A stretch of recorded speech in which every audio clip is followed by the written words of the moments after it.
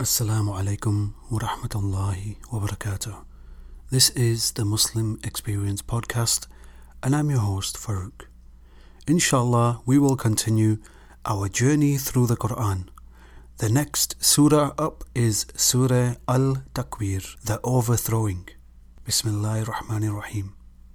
Verse number 1. When the sun is wrapped up in darkness, and when the stars fall dispersing, and when the mountains are removed, and when full-term she-camels are neglected, and when the wild beasts are gathered, and when the seas are filled with flame. Can you imagine? The seas filled with flame? Water extinguishes fire, but look at the intensity of that day. And when the souls are paired, and when the girl who was buried alive is asked for what sin she was killed. So we're talking pre-Islamic times in Arabia. The custom of killing female children was very common. A newborn baby girl was a subject of embarrassment, and she was buried alive in order to avoid the shame of having her. And Islam strongly condemned this criminal practice. It is said, and when one of them is informed of the birth of a female, his face becomes dark and he suppresses grief. 1658. This was a reaction of the Arabs in the time of ignorance, so the Jahiliyyah times, where a son was preferred over a daughter. In Islam, both are considered as a gift. To Allah belongs the dominion of the heavens and the earth. He created what He wills. He gives to whom He wills female children, and He gives to whom He wills males. The son wasn't only preferred over the daughter, but it was also a common habit to bury her alive. Let's move forward. And when the pages are made public. So this is a reference of the records of people's deeds. They are laid open in order that they may be known to everybody. So this is very hard to bear. The hearts conceal secrets in this world. Yet all the things that you held for so many years, they are recorded in your book of deeds, and these will be made public. A soul will then know what it has brought forth with it. And then as we move forward into this surah, there is mention of the Qur'an, and the Qur'an is not the word of a devil expelled from the heavens. So where are you going? It is not except a reminder to the worlds. For whoever wills among you to take the right course, and you do not will except that Allah wills, Lord of the world. Should Allah guide you to Islam, nothing can stop that. And should Allah not guide you, nothing can also stop that. So this is why we must ask in our daily lives that we are guided to the true path, and Allah keeps us on this true path, because it is very easy for each and every one of us to fall away from this path, because there are many distractions around us. Think of all the things that you do throughout your daily lives. Count from those actions, what are the things that you are doing that are pleasing to Allah? What are the things that differentiate you from someone who is a believer and someone who is not a believer? And this Qur'an that we have been blessed with, that Prophet Muhammad sallallahu alaihi wasallam went through so much during the revelations as they were coming to him through Jibreel alayhi salam. We have been given this book on a silver platter. We didn't have to sacrifice anything for it. We didn't have to do anything for it. All we can simply do is go to our bookshelves and pick it up and read it. Yet we neglect this book. We treat it like it's just a normal book. And we need to bring this more into our lives, inshallah. So let us try, brothers and sisters, to bring it into our lives. And that concludes this surah, which is Surah Al-Intifar, the cleaving. Whenever I try to summarize these surahs on a very quick note, I just want you to listen and reflect to the verses. Now, I may not put all the verses of that specific chapter. Whenever you read something, there are many things that resonate with you. And I find that whenever I read the Qur'an and its translation, it just hits me on so many different levels. And this is why I embarked on this journey to find out more about this blessed book. This next surah also reminds us about the Day of Judgment. It reminds us about what we held back and brought forth. It's like a wake-up call. It's like it's shaking us and saying, hey, this is what's to come. What are you preparing for it? Verse number 1. When the sky breaks apart. Now, can you imagine a sky? When we look at the sky, we look up. There's no cracks in it. It's just clouds. And you go further up, it's clouds, it's sky. There's the night sky, there's the stars, etc. So this surah, look what it says about that specific thing. When the sky breaks apart and when the stars fall, scattering. So imagine all these stars falling down and literally hitting the earth in random places. And when the seas are erupted. So what are they erupting with? What's under the seas? Are they volcanoes? Is something erupting? Remember the previous chapter mentioned about the seas become engulfed with flames. And when the contents of graves are scattered. So all our loved ones, us guys as well, because obviously we're not staying here forever.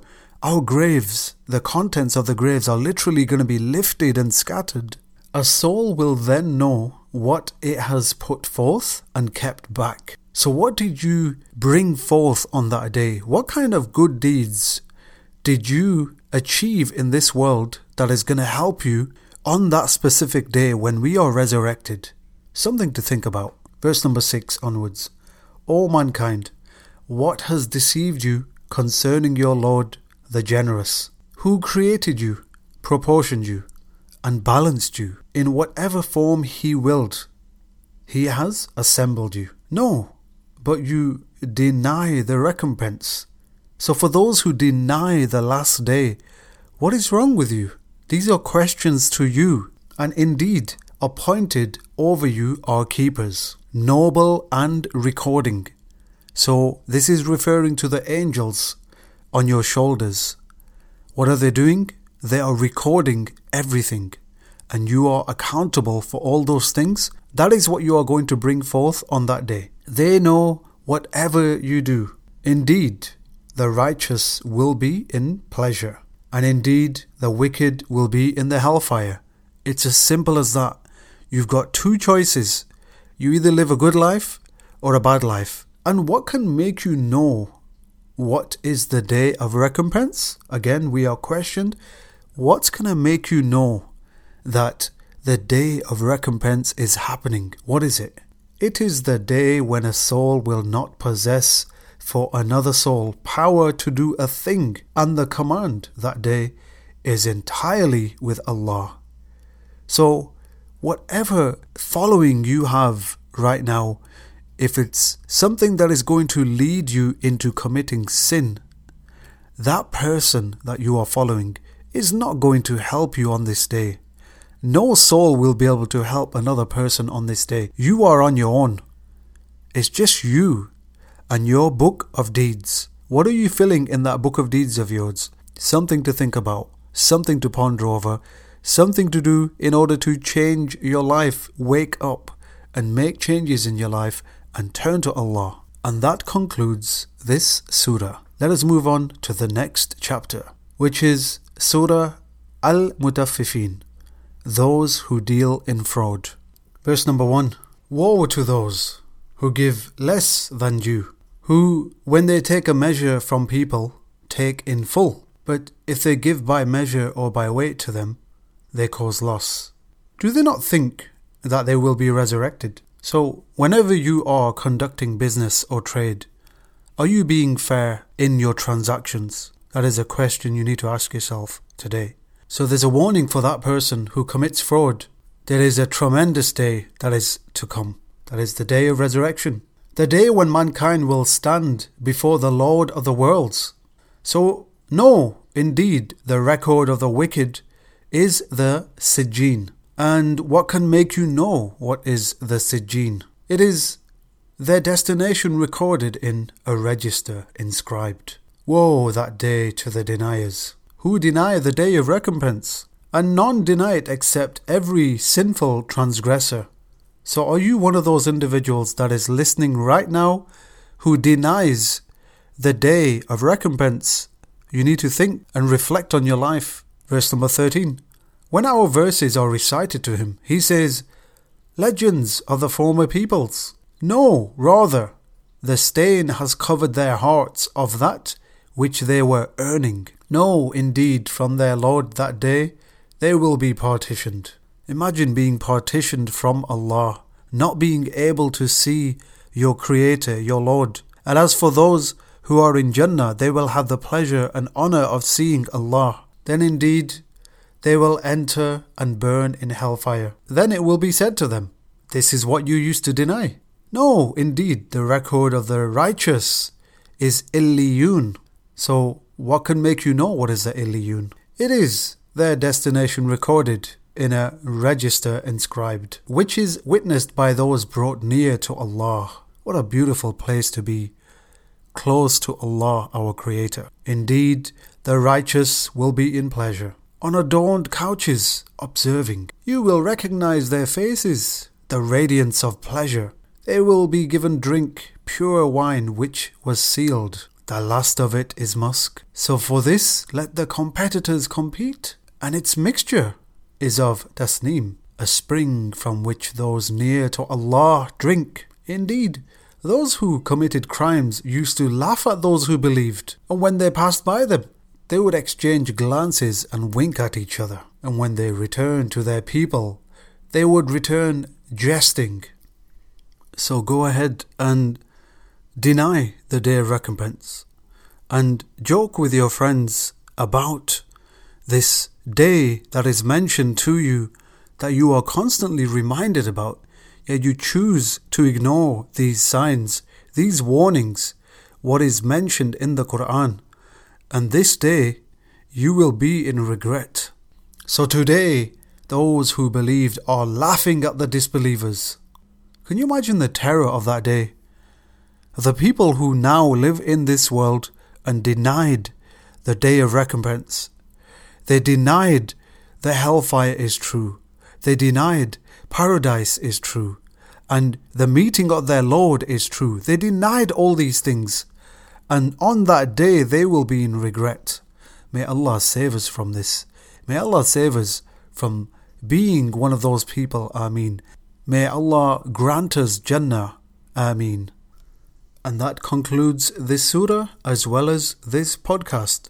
Join me next time as we continue our journey through the Qur'an.